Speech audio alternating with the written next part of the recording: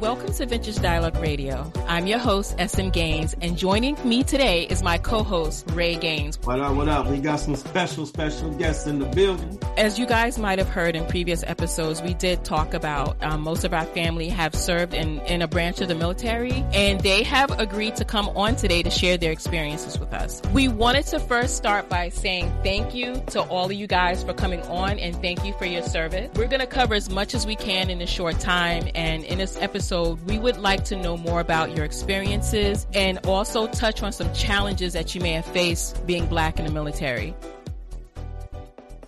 We have Uncle Ray, we have my mom, Margaret, we have Auntie Sue, we have Uncle Walter, and Cousin Byron. So, Uncle Ray, would you like to kick it off and tell us what branch you served in, where you served, and how long you were in the military? Okay, I was in the Army.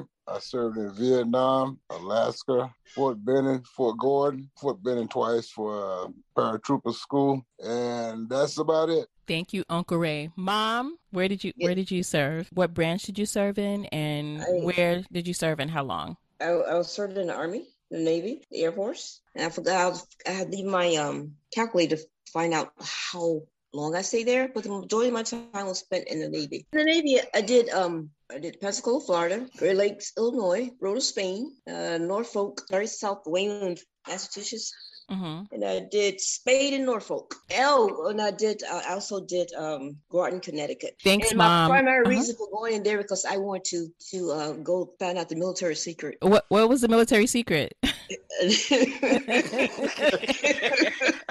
What's the secret? All right, Rob Gaines. That's a grandpa thing. Oh my God. That's the easy way to get out of not answering the question. I see. That's the secret. Aunt Sue, you're next. What can you tell us a little about your background and experience in the military? My service was with the Army Reserve, U.S. Army Reserve. And well, my traveling history is not as extensive as my siblings, but I enjoyed my tenure. And also I was able to go to many places, the states that I never would have thought of visiting. So I got that great opportunity. Like Mississippi, Alabama, Texas, California, Washington State. So in my lifetime, I never thought I would go to all of those. So that's what I kind of get from my stay in the military. I didn't know you went to all those places, Aunt Sue. Well, stateside, yeah. Okay. Uncle Walter, would you give us a little background about your time in the military? Where you served, what branch? Yeah, I was in the Army. I served Fort Jackson, Fort Gordon. Fort Huachuca, Arizona, Fort Carson, Colorado. 2 tours in South Korea. Thank you. Cousin Byron, Hey, you had to wake me up here. Yeah, I was in the Army as well. I didn't stay that long. I was in the Army, 3.5, almost 4 years. Did things, I guess, various places TDY, but as far as stations, Fort Benning, a lot of different schools there. Spent some time in Korea, back at Fort Benning. And actually, I discharged the Army from Fort Benning in 1990. So I was only there from 1986 until near the end of 1990. Oh, for some reason I thought you were in way longer than that. No.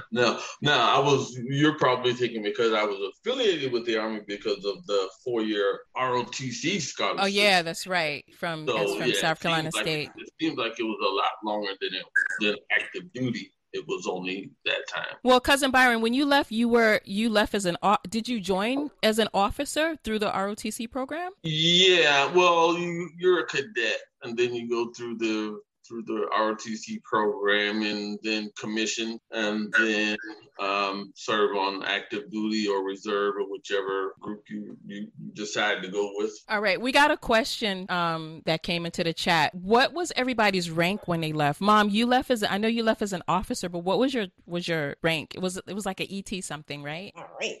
That's my what do you call not a ranking, but the ET thing was a career path. So I was a track technician. So did anyone leave as an officer? I think that was the question that was in the chat. I did. I went in and left as a cadet and then left as an officer. But like I said, my time there was limited. And I was in the infantry. I didn't mention that. I was infantry, airborne, air assault, all that kind of stuff. So thank you. So I have a question for Mom and Aunt Sue. What advice can you give to young women or men of color who are considering joining the military? Would you even recommend that they go with the current climate right now? What would your advice be? You learn how to shoot well. Right. Oh my God, Mom. That's the truth. Well, I was when I first moved, I was terrified of guns. But after having to go out there, fire them and qualify, it wasn't it wasn't so bad. And it's not as well anyway.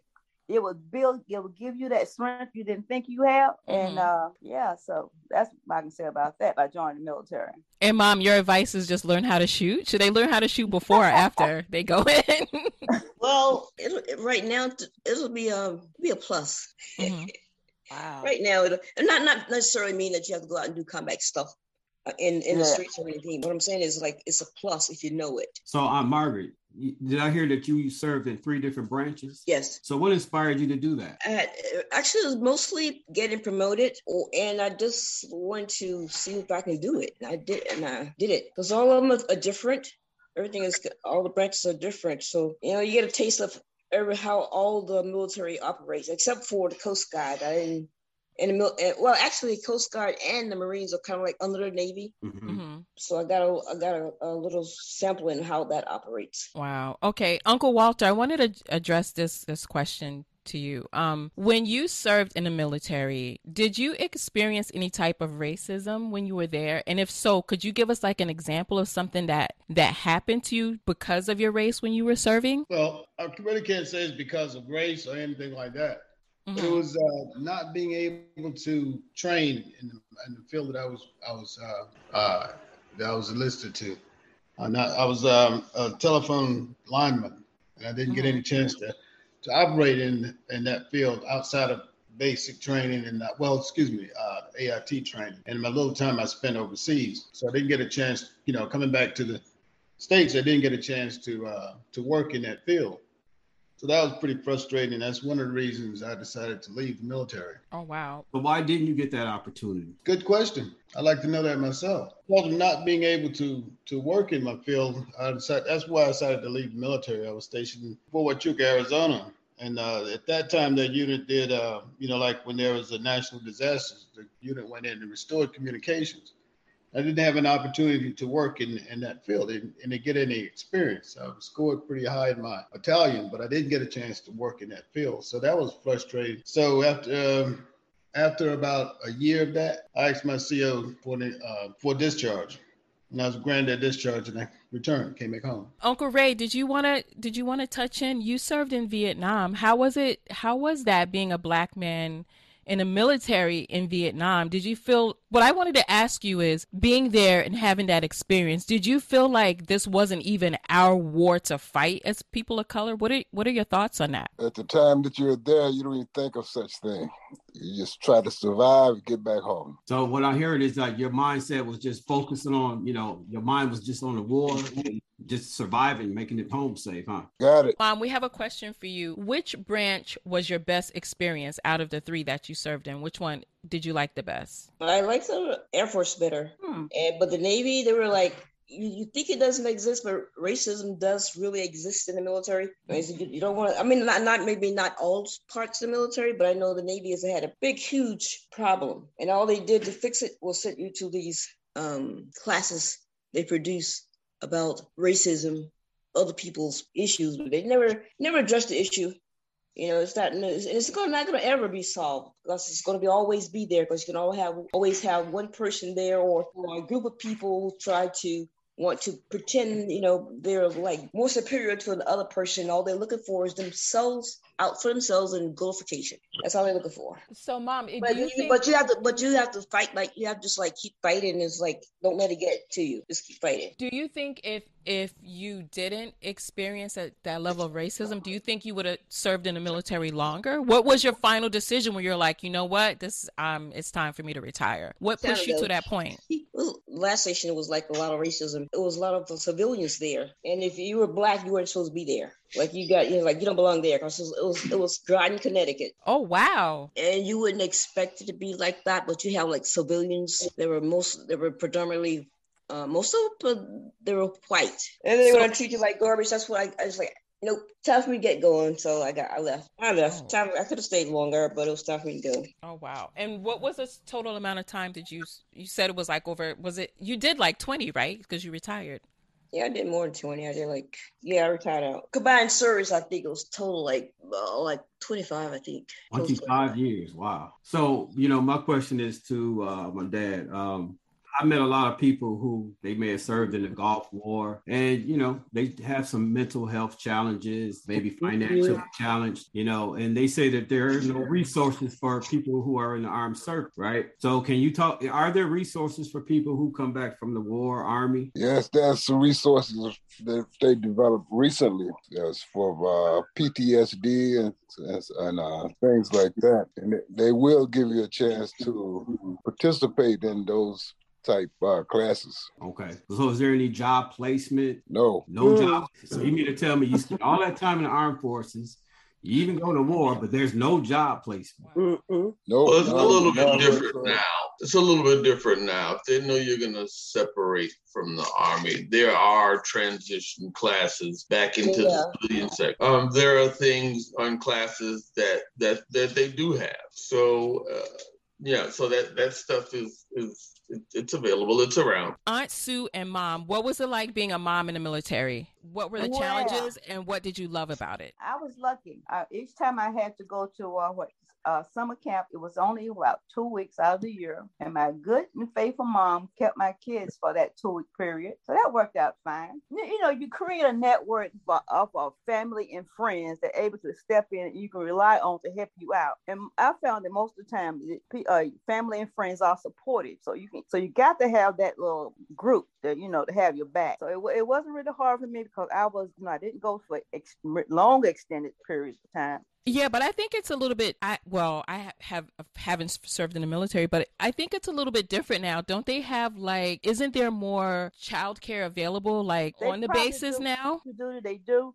But as a reservist, we did not have that because, each reserve center is in probably like a town or something.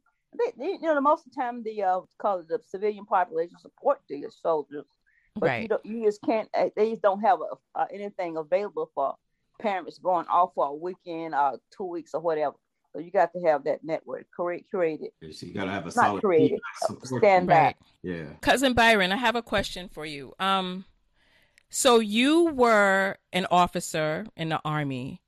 My question is, did you ever feel like your white subordinates seemed uncomfortable taking orders from you? What was that like? No, I never really felt that way as far as those that reported my direct reports. No matter whoever you're going to be around, you're always going to experience, or at least I did, feel like, that people felt like you had to, that they don't, if they're racist, they're racist. There's nothing that you can do about that. I mean, but right. My field was the infantry. So those are the guys that, if we were in the field, and most times that's what it was, or doing some basic training kind of thing, those guys are not there. I mean, that never came into play as far as doing your job now. Otherwise, that being politically and things like that, yeah. Mm-hmm. I would say that, depending upon where they were from and where they grew up, they'd be a little reluctant or hesitant even, but, to or willing to accept. But you're in the Army, it's not going to be, you can't openly refuse, if I tell you to do something. You do it because I said so kind of thing. If it's right. open. Well, Byron, do you feel like sometimes they respect the rank, and so they are more, they're not inclined to, challenge you? Well, yeah, like I said, it depends on when when I was in the Army, And definitely when Uncle Ray was in the Army, it's a lot different Army than it is now. So yeah, I mean, it's just the times are different. So it's almost like it's expected. It's kind of like you just deal with it anyway. Just being Black, you're gonna make it through whatever you got to make it through anyway. So you just find a way to keep going and be positive about whatever it is that you're doing. But also, we didn't have the paper bag test. Oh my God. So Byron, what you saying is different now. You know, you may have like a 18-year-old may not have an option to go to college. You know, would you recommend a Black woman or a Black man to join the armed forces? Well, I would say take advantage of whatever opportunities that present themselves to you, whatever's best for you. I won't just say, yeah, the go-to needs to be going to the service. I wouldn't recommend my kids to go to the service as a prime example. But can you say more about that? Well, a lot of it has been from whomever I see that's in charge, especially when we had people. Well, it's like who's president even, and you know that's always going to change. You're not going to really be in control of that. What confidence do you have that that they would even be considered their life even in certain circumstances? When I see there's a question here about when they're deciding to go to war. I don't think personally that anybody's their personal life is going to be considered. So you just need to keep that in perspective and know what you're doing, what you're committing to. And I would say if you're in there, then yeah, you know what you signed up for. I don't think you have to say like I'm going to die, and I'm willing to die because I'm in the service. Yeah, I'm going to protect the country, but I'm going to try to get the other guy to die for his country rather than me. Right. I don't want to die for my country. Yeah, because I can remember there was a time that I was thinking about going to the Army, and I think I had a conversation with you, and I'll never forget you said, you know what? If you join, don't join to say, hey, I'm just doing it for my country. I remember that. Well, that's to me it is. I mean, everybody has their own opinion about that. So that brings me back to Uncle Ray. So when you went into the war, when you served in Vietnam, was that by choice? Did you volunteer or were you drafted? I volunteered to go into the military, but you have no other choice but to go to Vietnam because when your number is up, it's time for you to go. You know, that's the way it was. So how do they decide who, I think it's called the front line. How do they decide who goes to the front line, who stays home and who stays in the back and they handle the communication, who's flying the helicopter? Like, how do they decide who does what? Do they train you specifically when you join? Do you have a choice? You say, I want to do this. I'd rather serve in this part. How does that work exactly? What they do, they look at your scores and they determine what field you are best qualified to serve. And once you get to your unit, which is, I was in the infantry, and was my thing. My whole job was to search, destroy, and kill. You know, I heard, I talked to an individual, I'm not going to say their name, but, he told me that he chose a particular field, so he wouldn't have to go to Vietnam War. Is that possible? Well, not at the time. You didn't have too much of a choice. Everybody had to rotate in and out if you had the time left in the military. Usually what's happening if you were drafted, you only had 2 years. So your main purpose really was to go to Vietnam. Wow. So how does that affect everything? I see that there's a question in a chat, and it doesn't have to be specifically towards you, Uncle Ray, but serving in the military, do any of you or have any of you ever experienced any type of PTSD? Yeah. You did, Mom? How was that? Can you tell us a little bit more about that? I didn't know that. When you wake up in the morning and still think you gotta go to work, that's PTSD. Okay, wait, I have that now. Well, I have the PTSD thing because I'm disabled because of PTSD. And there's a pension that I draw for that. So benefits, military benefits. Can you share what that experience is like dealing with that? Well, it's kind of hard to explain, but unless you actually been there did that, and you really don't want to reenact that or reminisce about it. You just want to leave it alone. Okay. Yeah, I can understand that. So you were asking earlier about how do you decide who gets to drive the truck, fly the plane, go to the front lines? That's what I want to know. and all of that. Well, a lot of that is you do this, like in the modern Army military now, you do have a first choice as far as your preference go, and they'll consider that. If you want to go fight, you can go fight. You can be right as close to the front as you want to be if you say that's what you want to do. Otherwise, they do place you based on whatever they understand your skills to be. I mean, if you're going to fly the plane, you need to have those skills that are able to fly the plane. Right. And however, but that's all a combination of what you choose to do and what they have available. So they do have branches of the service, any particular branch. Army has a logistics branch. They have a fighting branch. They have an admin portion that everybody plays a role.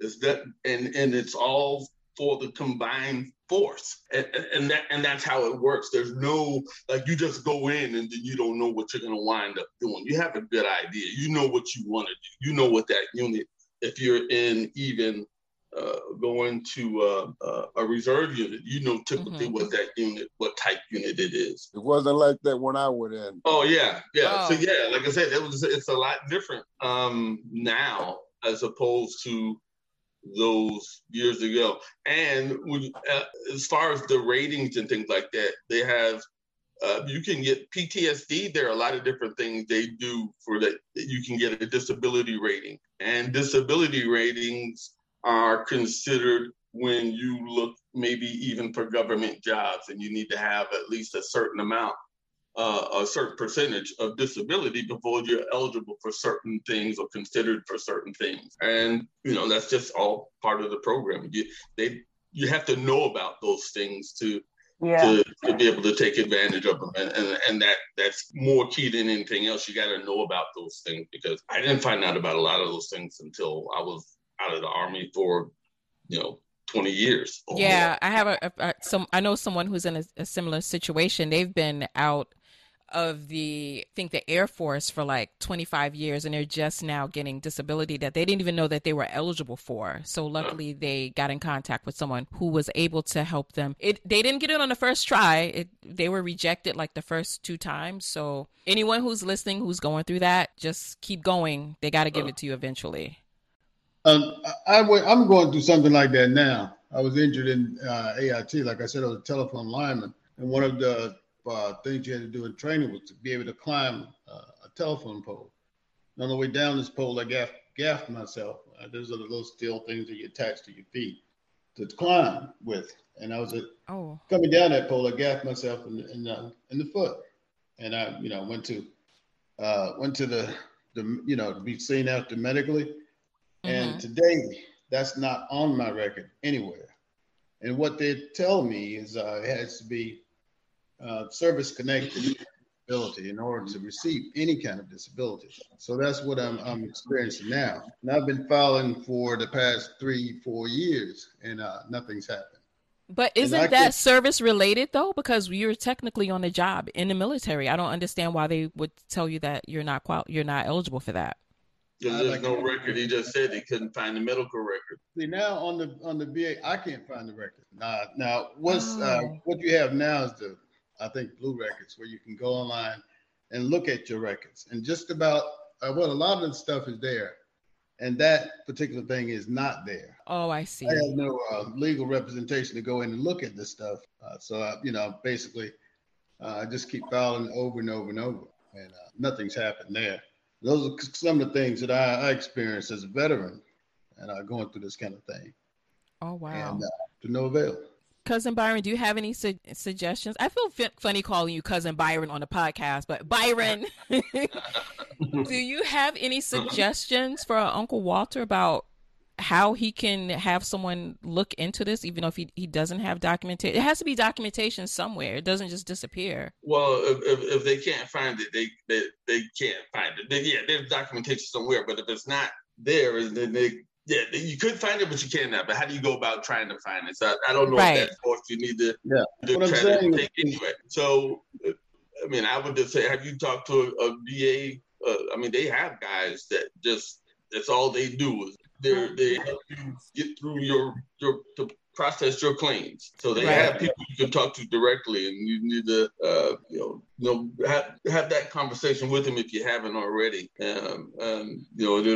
And if they're going to be the one pursuing it and doing things for you, then you need to do like power of attorney and all kinds of things. Mm-hmm. But they'll talk you through what you need to do. Right. So, Uncle Walter, when we go offline, I will see if I can find out any information for you to help you with that. I'll try. Contact your member of Congress. Bad idea. They can open a case. Yeah. It's not. What's that guy, Lindsey Graham? Is it? That's in Georgia.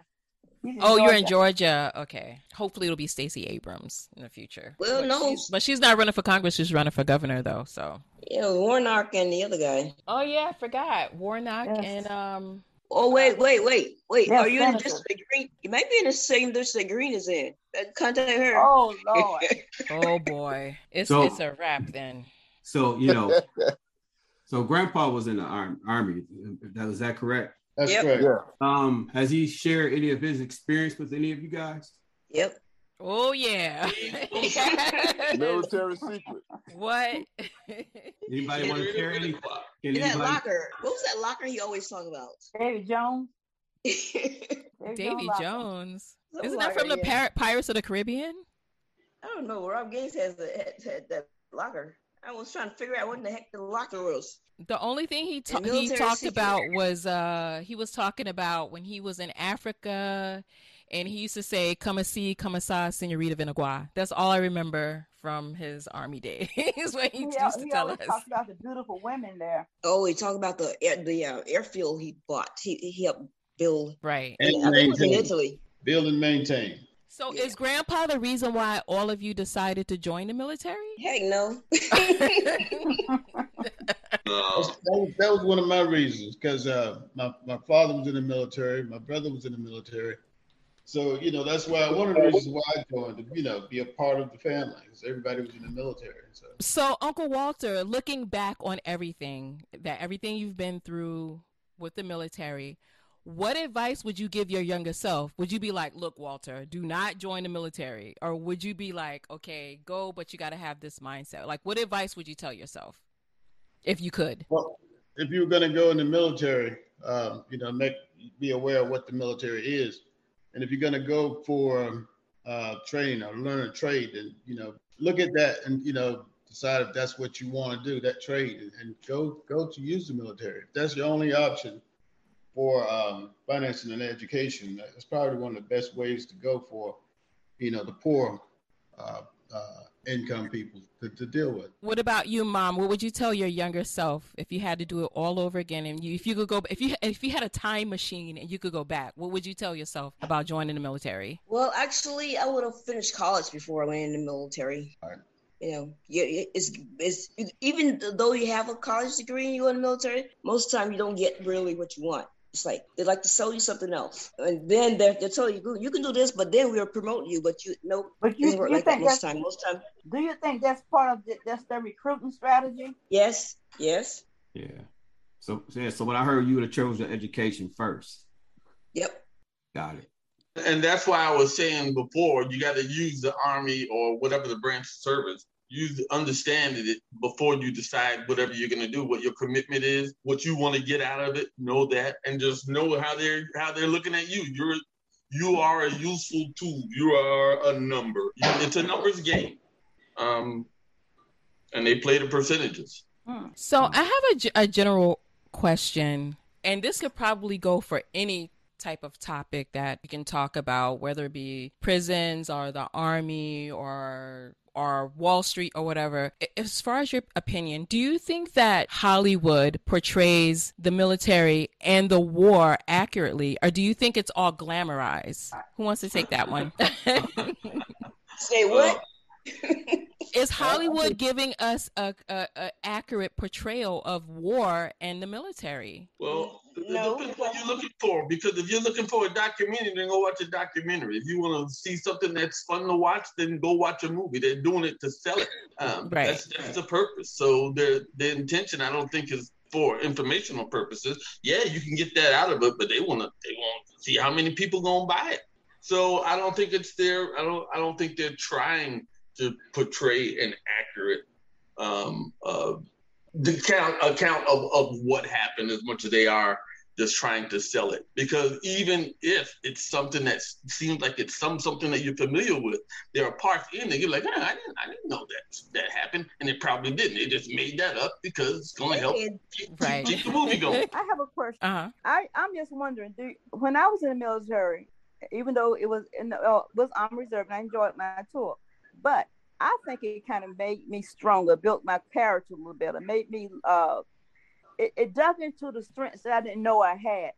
And I'm just thinking, did anybody else experience this? Yeah, because it makes you say, like, I am here, and I'm gonna do what I know I need to do, and I'm not gonna take your S. Mm. Speaking of Hollywood, the movie Platoon, if anybody ever watched that, that's pretty close to what I experienced in Vietnam. Oh, wow. I've never seen that. I gotta just watch that.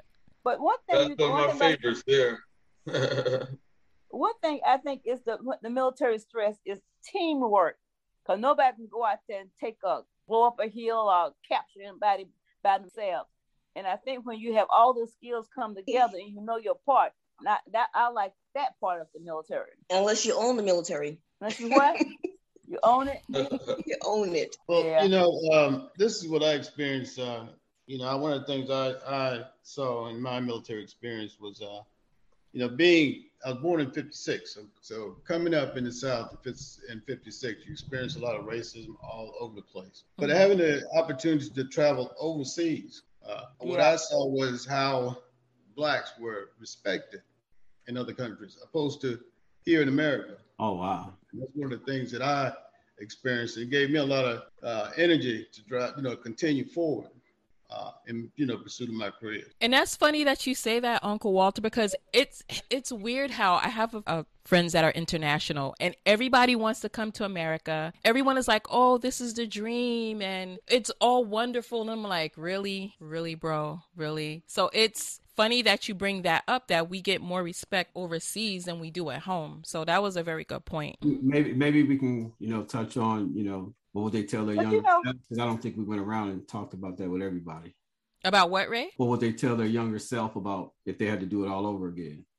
Yeah, they were just answering. I think Uncle Walter answered, Mom answered. If anyone else wants to chime in on that, what would you tell your younger self about joining the military if you had the opportunity? Don't go. Wait, what was that, Uncle Ray? Did you say don't go or go? Don't go. Don't go. Well, when you go go ahead. to the military, you're actually saying I'll die. You have no other choice because your chances are 50-50. Well, when I observed, even when I went through, I had to work with some cadets, and it looks like even those it's remarkable how much strength you can see in people. That's what impressed me more about the military. So I don't know. It's just up. You said it's up to your decision, but I think it was a good way of, even just if you don't go to war, it's a good way of trying to build your just know what. It's just a good thing. I don't know. I'll just leave it at that. So your experience is, you got skills and educated, and it really benefited you afterwards. I know it's the war thing, fighting and the prejudice stuff. Yeah. But one thing I see when you see those young folk, the young recruits come through, they're full of whatever, and they gain so much strength when you come out. You see this, you go into a shop where these people are working, they're in command, they know what they do, they're professionals, and that's to be admired. But the down part of it is when you get out here back out to the civilian world, it's like more or less discounted. You don't get that called prestige and like you can do your job. That's what I see in those soldiers. They can do their job, but when they get out to in real work, it's like a discounted. Well, yeah. I have to. Mm-hmm. Can I just add on to this one? Being that being in the military, then you come back out and you're in the civilian world. What I find out these days, the younger people do not have that same mindset as most of the older people these days. If you go to places like you see these young people working, and they're just like, they respect. They have they have respect for other people, customers, or other people they work with. Most of them I've been around lately, and it surprised me how could these younger people have so much to give, and these older people have so much envy and greed and all that hate within themselves. That's what I found out lately. It's like, it's like the younger people are moving themselves away from that hate. Mm-hmm. Got to remember, Trump put his fingers on that, and he's taking over the whole world with his attitude, and people and all his followers. It's a whole different world out there now. And he never served in the military. He never served. He got like how many deferrals or whatever, like 5 or 6. I don't even know. I lost count. But what else we hear is, just like when I got out of the military, even though I was a telephone lineman and had being trained, there was no opportunity, to be in having an opportunity to work with. At that time, was Bell South, AT&T, or the power industry. I didn't get a chance to work in the power industry till about 10 years ago. And that was manufacturing generators and that kind of thing. So it was nothing like what I was trained for in the military. Didn't have that opportunity. I think one of the first jobs I had was, was Abney Mills, the textile industry. That's what was going on back then. It was like $3.35 an hour at that point. That was good money at that time. So, having gained the skill in the military and coming out during that time, there was just no opportunity. And I don't know if that was because of racism or because that was just what was available. Where were you living? In Belton. When I went into the military, I went into Belton. I went into Army National Guard, the signal unit there, 116 and you ask yourself if that was racism? Am I asking myself? Underscore. Well, today is pretty much the same thing. To what I see here, where I live today, things are almost reverting back to the 60s. I experienced, I was telling Ray about this earlier today. It was, you go in a store to be served, and the person behind the counter will walk away. Oh, really? That kind of thing. And, even Wait a minute. This is happening to you right now in 2021? That's right, baby. That's right. Guaranteed. It's a fact. And this was in a CVS or Walgreens. I think it was a CVS store. And sometimes it may, and this is, I'm in Rankin, Georgia. This is one of the last strongholds of the KKK is what they tell me when I got here. I don't know anything about it because I don't know anything about it. Well, what possessed you to move there if it's like that? I wouldn't move there. I was working with, I had an opportunity to come down here and work with Mitsubishi Power Industry. Mm-hmm. So that's what I've been in manufacturing for over 20 years. So this was an opportunity to come here and work in the power industry. Something else I hadn't had a chance to do. So we're making steam and gas turbines. So, and this was an opportunity, an opportunity for investment. So that's what I came here for. Now, what it was, I know I've been in the South most of my life, and I know all of my life. Let's take that back. But I knew it was a lot of racism was here. But, I can't judge my life on other people's hate. So, I came here for investment. So that's what got me here. And but this is some of the things that I've experienced since I've been here. And like I said, it's like going slowly reverting back to the 60s. Wow. What we got here, we still got Confederate flags flying. There's no secret. So we know. I think that's in every state because I know people, they do that in New York too. Like upstate, they have the flags. I mean, I just think that, and not to get too like overly political, but I think everyone knows that the last administration, they just put gas on it and lit a match and was like, go for it. So. Got that right. Ray, do you have anything else to ask? No, I'll just say thank you for coming on. I think it was a great conversation. Yes, we appreciate you guys for coming on. Glad to see you.